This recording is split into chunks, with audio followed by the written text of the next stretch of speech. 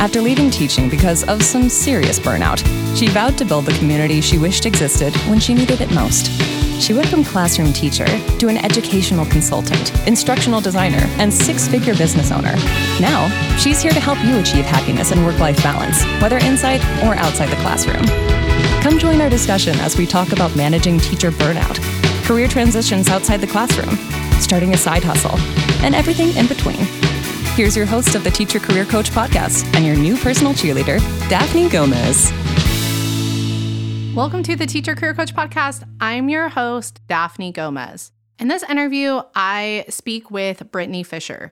Brittany was a special education teacher for 6 years and a visual art teacher for 3 years before career changing into UX design.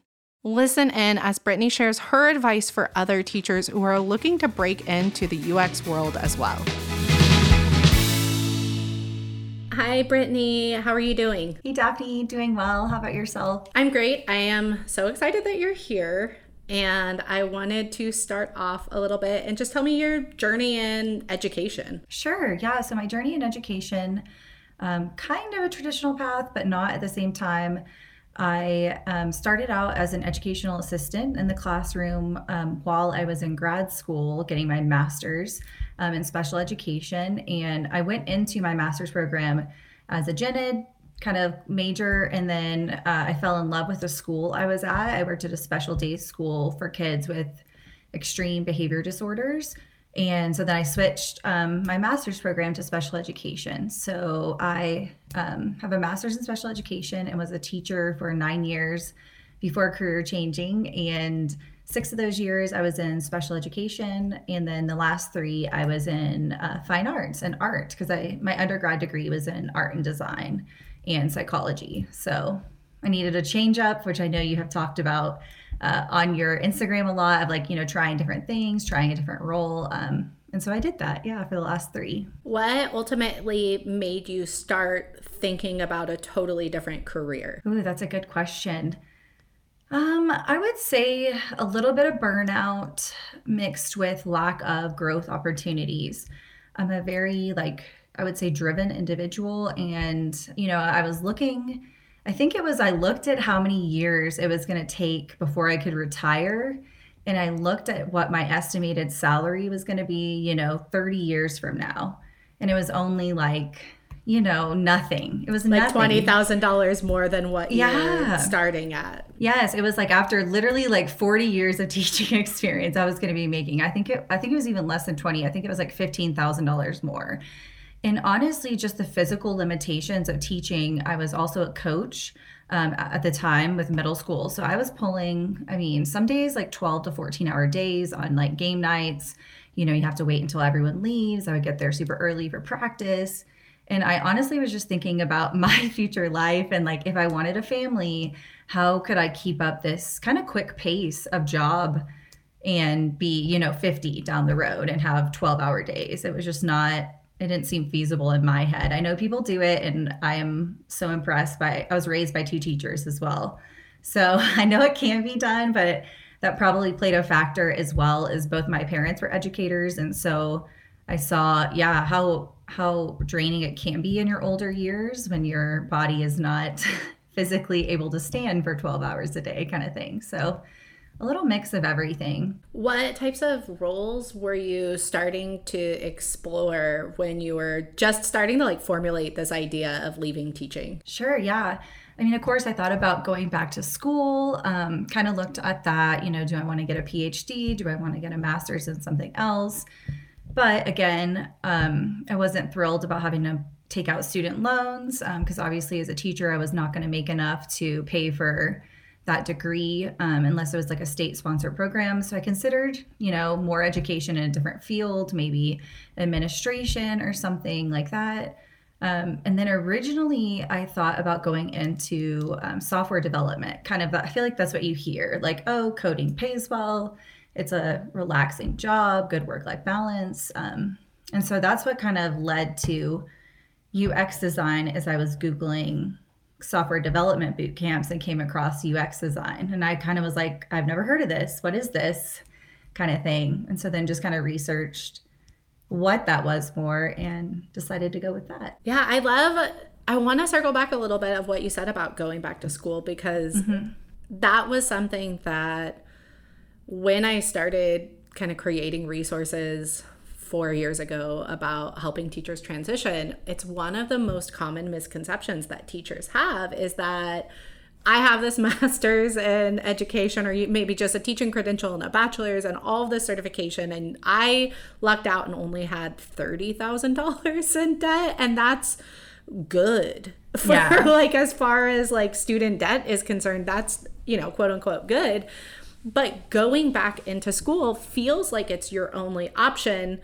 And what I really discovered is that you are able to leverage your experience as transferable experience. School is really great for someone who's coming straight from high school and doesn't have any experience in the industry that they're trying to get into. But teaching, you don't want to downplay however many years you've had in education as transferable experience. And usually hiring managers just see a check on the box. Oh, you got a master's? That means you're dedicated towards whatever path. Not necessarily you need a master's in UX design, as long as you're able to show, you know, you have experience and you've learned the skills. But I know with something technical like UX design, software engineering, coding, you are going to have to learn the skills somehow. So were you able to find affordable or even free resources to help you learn these skills? Yes, kind of a mix of both. Depending on who you talk to in the UX world, they'll tell you it can be done with, you know, zero cost. I actually have a friend who didn't even go to college and now is the, you know, senior director at a huge tech company, and just kind of worked his way up over the last decade.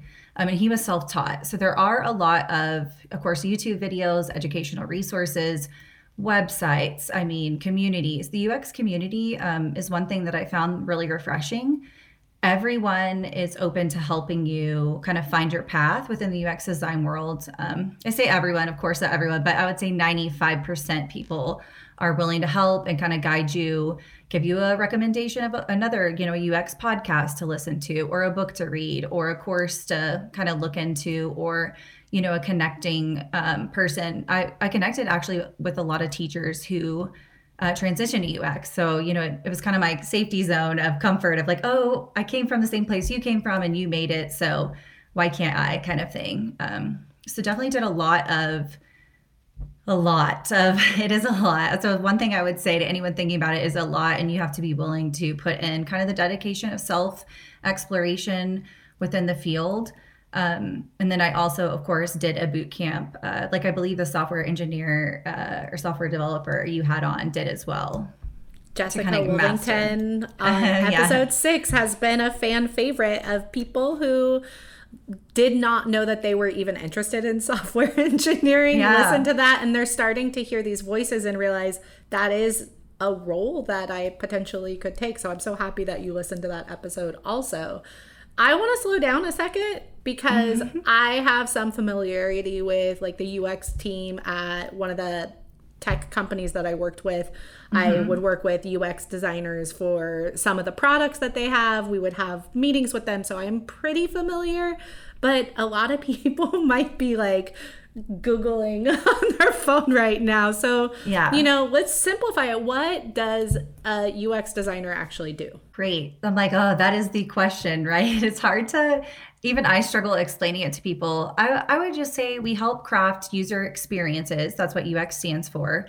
That you use either on a website or on a mobile application, or I actually work on a lot of internal tools that our employees use to make their literally user experience better as they're using that program. So if you've ever gone onto a website, maybe to order food, and you know there's like a loop, it won't let you check out or something's wrong, I would classify that as poor user experience. So our job is to, you know, work with the software engineers so they basically build what we design.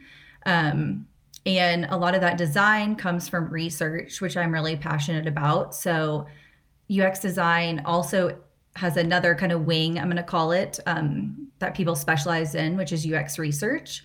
And then you might also hear UI design, which stands for user interface design. And that would be for someone who is more focused on the visuals and aesthetics and has a really, really fine design eye. And then UX would be somewhere in the middle of kind of a little bit of research, a little bit of design. So there's definitely multiple avenues within user experience itself.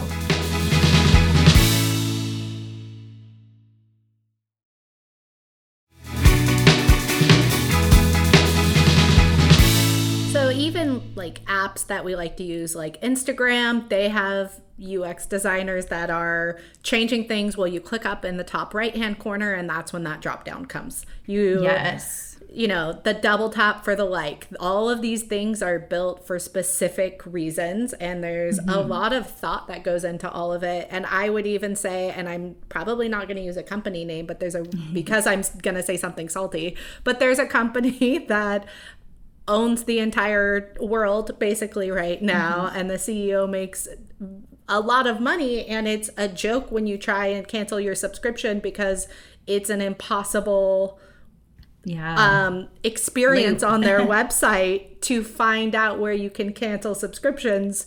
That I don't feel like is an accident sometimes, and that is very strategically made for companies as well. Yes. Yeah. Most people would call that experience, like where it seems purposefully bad or purposefully to trap you, dark UX. They'll say dark patterns or dark UX because, I mean, there are a lot of interesting, I'm going to say, UI elements and UX elements out there. So you definitely, especially after learning about it now, you see more of them as you go through, you know, kind of different people's websites or different applications. You're like, oh, I see what you're doing here.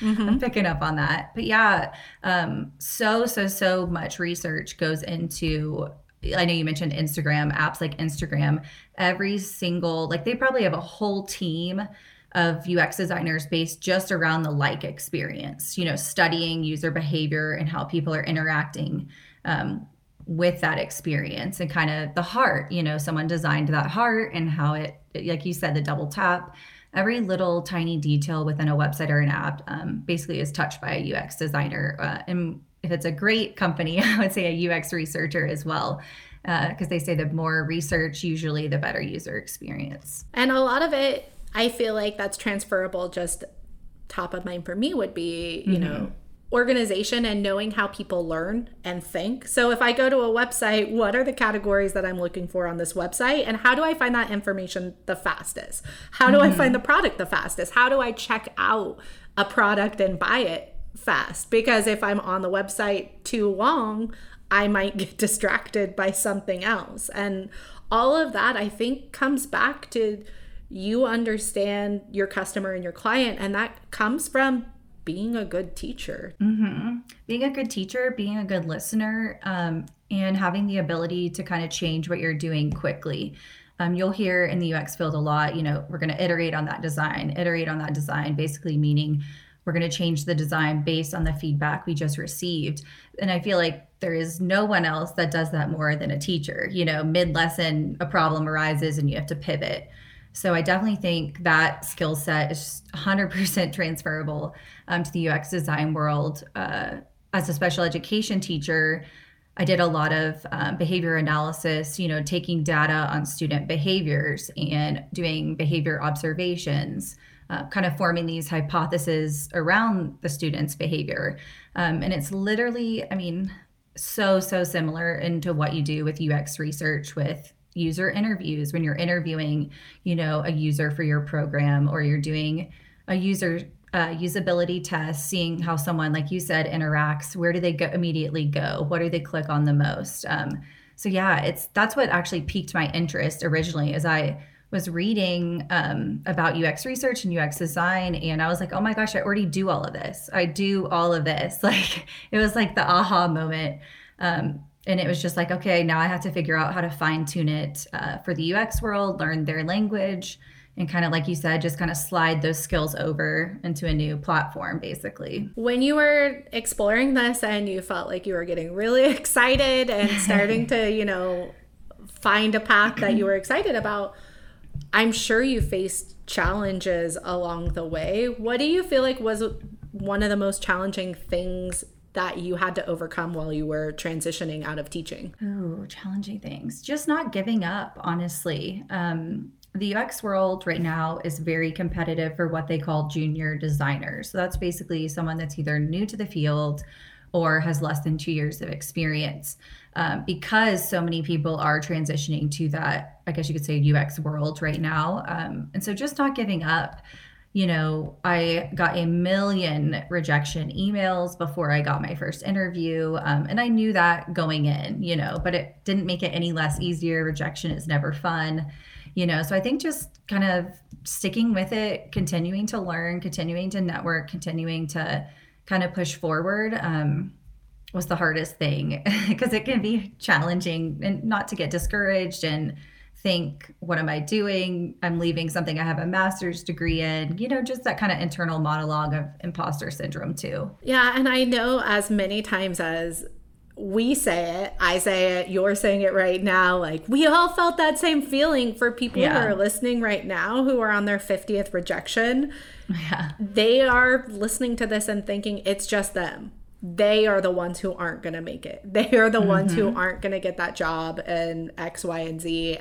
And honestly, the best piece of advice is just, it only takes one single yes. If that's all you want, it's a big step, but it is a very small thing in the scheme of your life. Is it only takes one person to say yes, and you just have to keep pushing until you get there, and you can be doing every single thing right, and the universe just hasn't aligned yet. You know, they might be hiring Katie from HR's cousin because they're getting a referral bonus for it. Or someone might have 6 months of experience and you're coming in with 0 experience in that particular industry. And it's always going to be right around the corner. You just have to continue to push for it.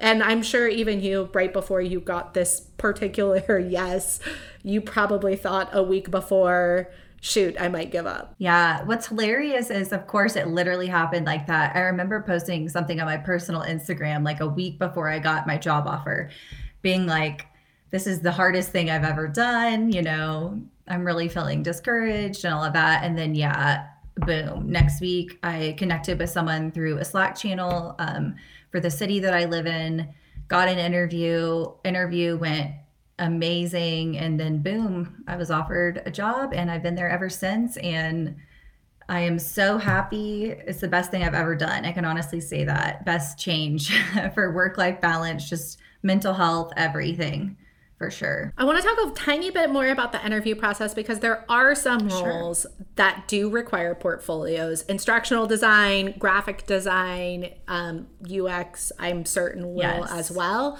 Not every job needs a portfolio. Just a disclaimer right now, if you're going into like account management or sales of some sort, most of those do not need that.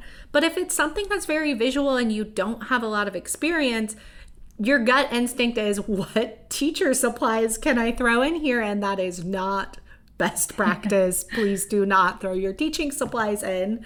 But Brittany, how did you actually create your UX portfolio? Yeah, so this was one of the main reasons. I know we talked about earlier kind of paths to UX. This is one of the main reasons I chose to do they call it an immersive boot camp. So it was 12 weeks, 8 hours a day, all day, every day, basically like a mini college, you know, like 12 weeks of intensive learning. And I definitely would say it was intense. But one of the reasons I chose that route was because they guaranteed you a real world project that you could put in your portfolio. And that was something that was super important to me. A lot of UX designers starting out will struggle with that because, you know, people want to see things that have been built and developed. And so if you don't have a real world client project, it's not a knock against you, but a lot of people get in their head about that. Oh, I don't have real world projects that have been created yet. So I liked that aspect. And actually, I got 3 projects to put in my portfolio from my boot camp. A lot of friends did nonprofit work to redesign their website, or they had a friend who had a business and redesigned their website to use in their portfolio. There's definitely a ton of different ways to get that kind of first article or case study for your portfolio. And then, of course, there's never ending articles online. Anyone looking into UX should become very familiar with the Nielsen Norman Group. I can send you an email of how to spell that and all of that to link. But they're basically like the who's all end all of UX, and they have a ton of guides, how to build your first case study, what people want to see in your portfolio. And then another website that I would highly recommend is ADP, I wrote it down, adplist.org. And that's like A as in apple, D as in dog, P as in play, list.org. And on that website, they do what are called a ton of portfolio reviews. So they'll have people come in from Instagram and Google or, Chase Bank, and they will randomly select from a list of people that submitted their portfolios and just review them live.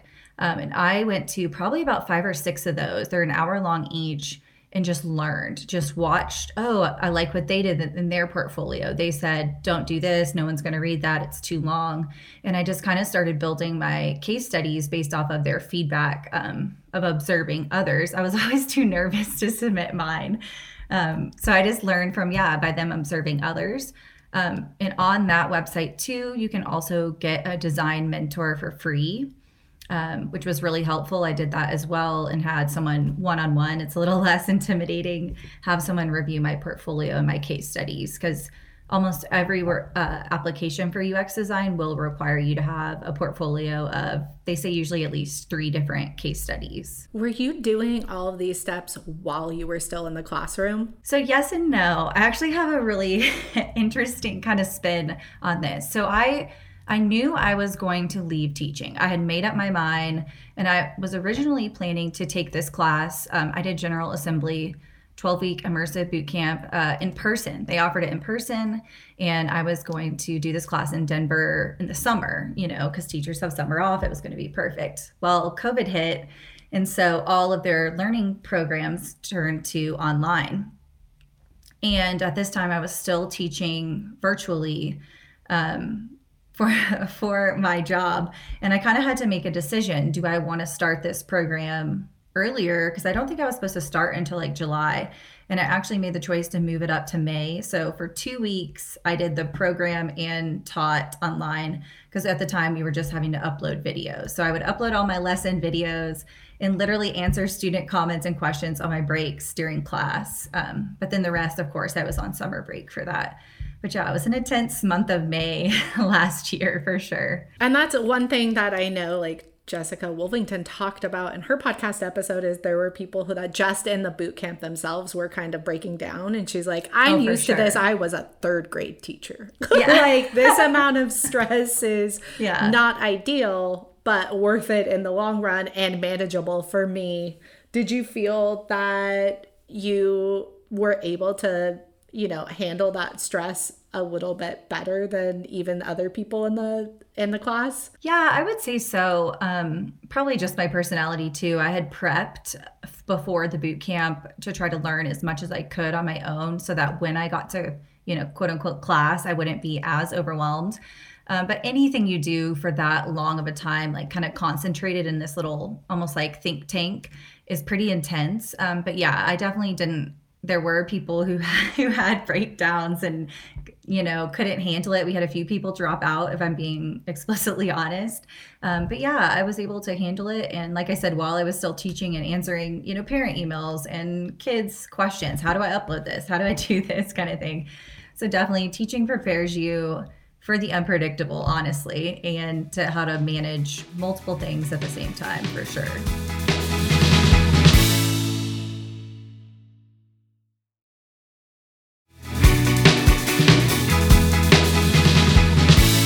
How do you feel about the work-life balance in your new position? I could not love it more. Sometimes it was this weird transition. When I first got hired, teachers are always go, go, go, go, go, right? We have one class after the other. We don't really have breaks. I literally didn't know what to do, like with my free time. I didn't know what to do with my free time at first because, not every second of the day I was working on something, either it was in between projects or we were waiting on, some product like I don't know, questionnaire to come back, something to come back. And you kind of have these little breaks throughout the day. And I literally was like, I've never had a break. I don't know what to do. How do I just sit here and not feel guilty? Because like, I know you've talked about teacher guilt too, but I felt almost guilty at first because I had more free time than I've ever had in my adult career. So that was I was not expecting to feel that way. But honestly, I remember telling my husband, I want to like do things after work now. I want to go to the grocery store. I'm like excited to cook dinner. I go out and see my friends more because I am not so drained, at the end of the day, especially, when I was working with kids with, severe emotional behaviors. It was very hard to leave their trauma and their struggles at school. Like I definitely was one of those people that had a hard time not worrying about them at home or kind of bringing some of that baggage home with me. So I literally can close my laptop at the end of the day now and not have a worry in the world. And it is the most relieving feeling I think I've ever experienced. There's of course going to be deadline days where, might be, I would say level 1 stress. Like, you got to get your stuff done and get in, but it is nothing like the teaching grind, I'm going to call it. When talking about work-life balance, I think a lot of teachers who are struggling and burnt out, like exactly where I was my last year of teaching, they see something and like on paper, UX designer, software engineer, this sounds very complicated and like counterintuitive for a place to have better work-life balance. And one thing that I realized after I left the classroom is I also started to feel so much lighter. And even the really complicated roles, I was teaching coding camps, I was doing things that I wasn't necessarily feeling like I would have been ready for if you would have told me 4 months prior. Yeah. And I think a lot of it is decision fatigue. Because right now you have the ability to just focus and learn one new thing without, and I don't know in how many students you would have in special education, but for me, I had 30 tabs open in my brain at all times about all of the different directions everything could be doing. And then I had grading papers and all of the tasks I needed in the beginning of the day and the very end of the day. And that really weighs on your brain after years of doing it. So after you leave, you realize that it's not me. I'm not broken. That was just not how my brain, like, it's not the ideal situation for my brain. Yes. Yeah. That's totally true. And the decision fatigue, because as an art teacher, that was the other thing. So the last 3 years of my teaching career, I taught middle school art and elementary art for one of the years. And yeah, I mean, I think I had like 30 to 40 kids a class. It was unmanageable, to be honest, for middle schoolers. And yeah, it was just putting out fires all day. And so to not be kind of in that fight or flight mode all day is really nice, to not have to, you might only be putting out one fire versus 20. That's the best way I can describe it. It's like you said, you can focus your efforts into one solid task. It definitely is hard in the beginning. Like you said, it is learning a new skill. I had to learn all new, digital programs. I watched YouTubes on how to learn these programs. And I think the first month of my job, I was like, can I do this? Like, you kind of have that self-doubt and everything. But I always would tell myself, it's only hard once in the beginning. You only have to learn this once. And then once you know it, you just have to reuse it, basically. And so that was kind of the internal monologue I had on those days where I thought, oh, this is so, like you said, very technical. I've never used this program before. I don't know that language, like technology language they're using. And I just kept telling myself, it's only hard once in the beginning. Everyone started somewhere. Like even the senior directors of design, I tell myself, they were once a person who just started out too. No one just magically wakes up with all these technical skills. You can learn the skills, but you can't learn, the drive to learn the skills. So I think if you definitely have a passion to learn something and help others, then you'll be good to go. Do you feel like you still have that teacher heart where you're starting to help others at your work environment, like helping show them the ropes if they're a new hire? Yeah, that was actually one of the things that drew me into UX design, because you are helping people. Like right now, I help our internal teams get their job done better. And it's like such a high of a feeling when you get a note from one of them that say, oh my gosh, I just used the new app you designed and it saved me, 2 hours of my day. So there's still a lot of that that's important for me. Like I'm a very passionate, driven person of helping others. And so that was important to me. And something, it allowed me to be creative still and help others. Those were two things that were super important to me, because I think I'll always have that teacher heart of like, oh, I want to help people grow and learn and all of that jazz. But yeah, that's kind of what drew me to UX to begin with, besides the overlap of skills. I was like, oh, this really seems like it could be a great thing. I also heard you mention I think you said it was like your director or your senior director, and that sparks a good question. Mm-hmm. What type of career trajectory do you see, or career growth path do you see with a role like UX design? Even if you stayed in it for 10 years and would be happy, which I'm sure financially you are doing pretty good right now. I'm just assuming, and I hope you don't mind me saying that. But no. There's so much growth in these types of companies. What could you do with this experience? Yeah, I mean, I hate to say endless, but it feels like endless coming from teaching growth opportunities. Even I've only worked there 9 months. I've already gotten a raise, which is like unfathomable as a teacher. At 6 months, I had my like little chat evaluation and I got a raise because they were really pleased, with my first 6 months on the job. So things like that, you just wouldn't get in the teaching world. That I was really, it feels good to have someone say, wow, I've noticed your effort and here's a little money to go with it. I'm not driven by the money, but it's always nice, right? To get that recognition. Of course, as you move up in companies comes more benefits of all sorts. I have stock for the first time in my life, which is also new to me. Working at a tech company, of equity that will vest after 1 year, which is super great. Because I feel like people worry about that a lot, like, oh, teacher retirement and all this stuff. And I feel like I already have made in the 9 months I've been working there more for my retirement than I did in my 9 years of teaching, which feels crazy to say. So there's a lot of growth kind of for family planning and whatever you want to do down the road for retirement. You can lead a team of people. I have several bosses that are in a way teachers themselves that manage, our team of UX designers and UX researchers. So that's really appealing to me too, of course, because I love, helping people grow and learn in their own careers. And, you can always reach the top of the top and be like the president of design or president of Google, whatever you are striving for. I felt the exact same way. I've worked at an education company that I was able to get stock. I am no longer there, but I still have stock in this company. Yeah. And eventually someday, should they go public, then I'm able to redeem whatever amount of money it's worth at that point. And it's something that I had never considered before. And that's one of the advantages. A lot of people look for startup companies because of that equity that they usually bring. But I would also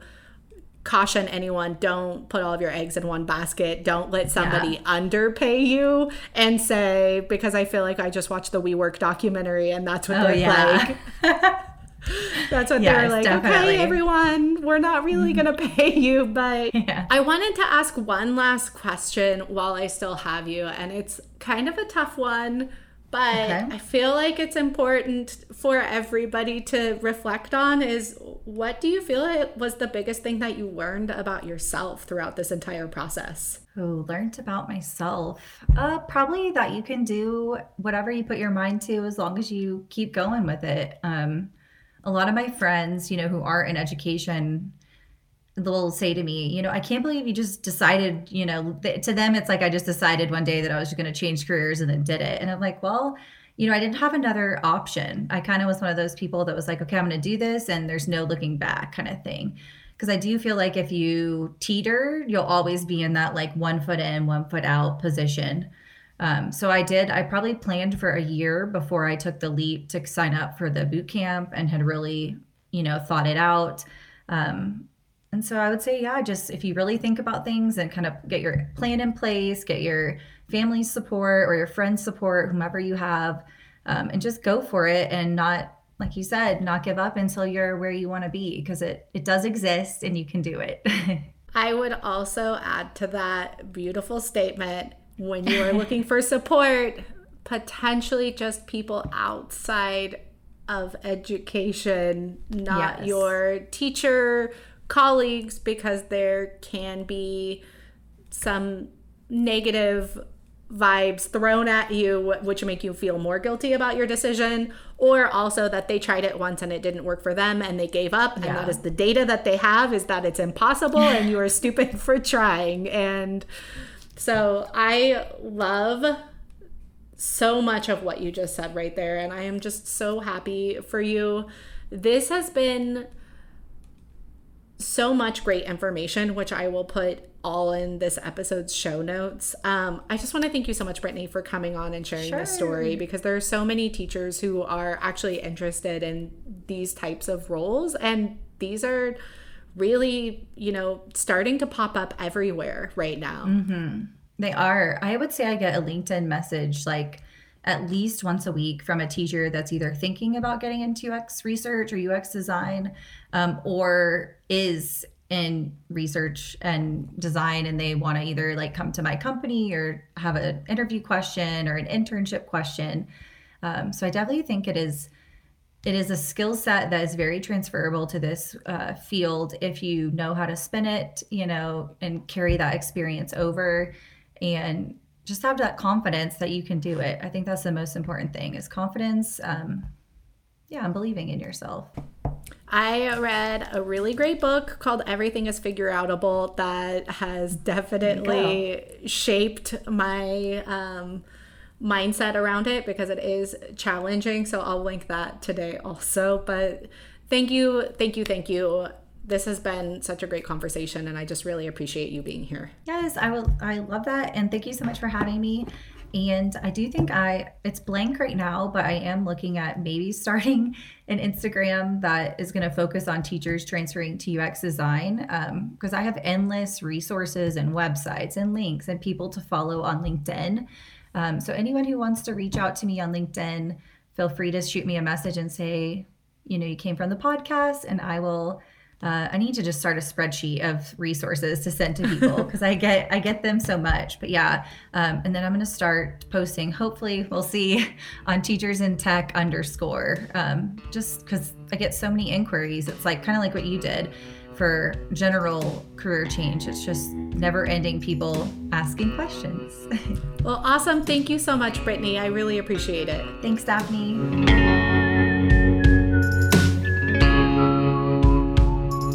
I want to give a huge thank you to Brittany for coming on to share her advice with this audience. If this episode was interesting to you, you may also want to go back and revisit episode 42 for another related career and my interview with a learning designer. If you've been finding this podcast helpful, do us a favor and help us spread the word that it even exists. Share the Teacher Career Coach podcast on your Instagram or your Facebook. Leave us a rating or review, and just help us let other teachers know that this type of support is out there. Thank you so much for listening, and we'll see you on the very next episode of the Teacher Career Coach podcast.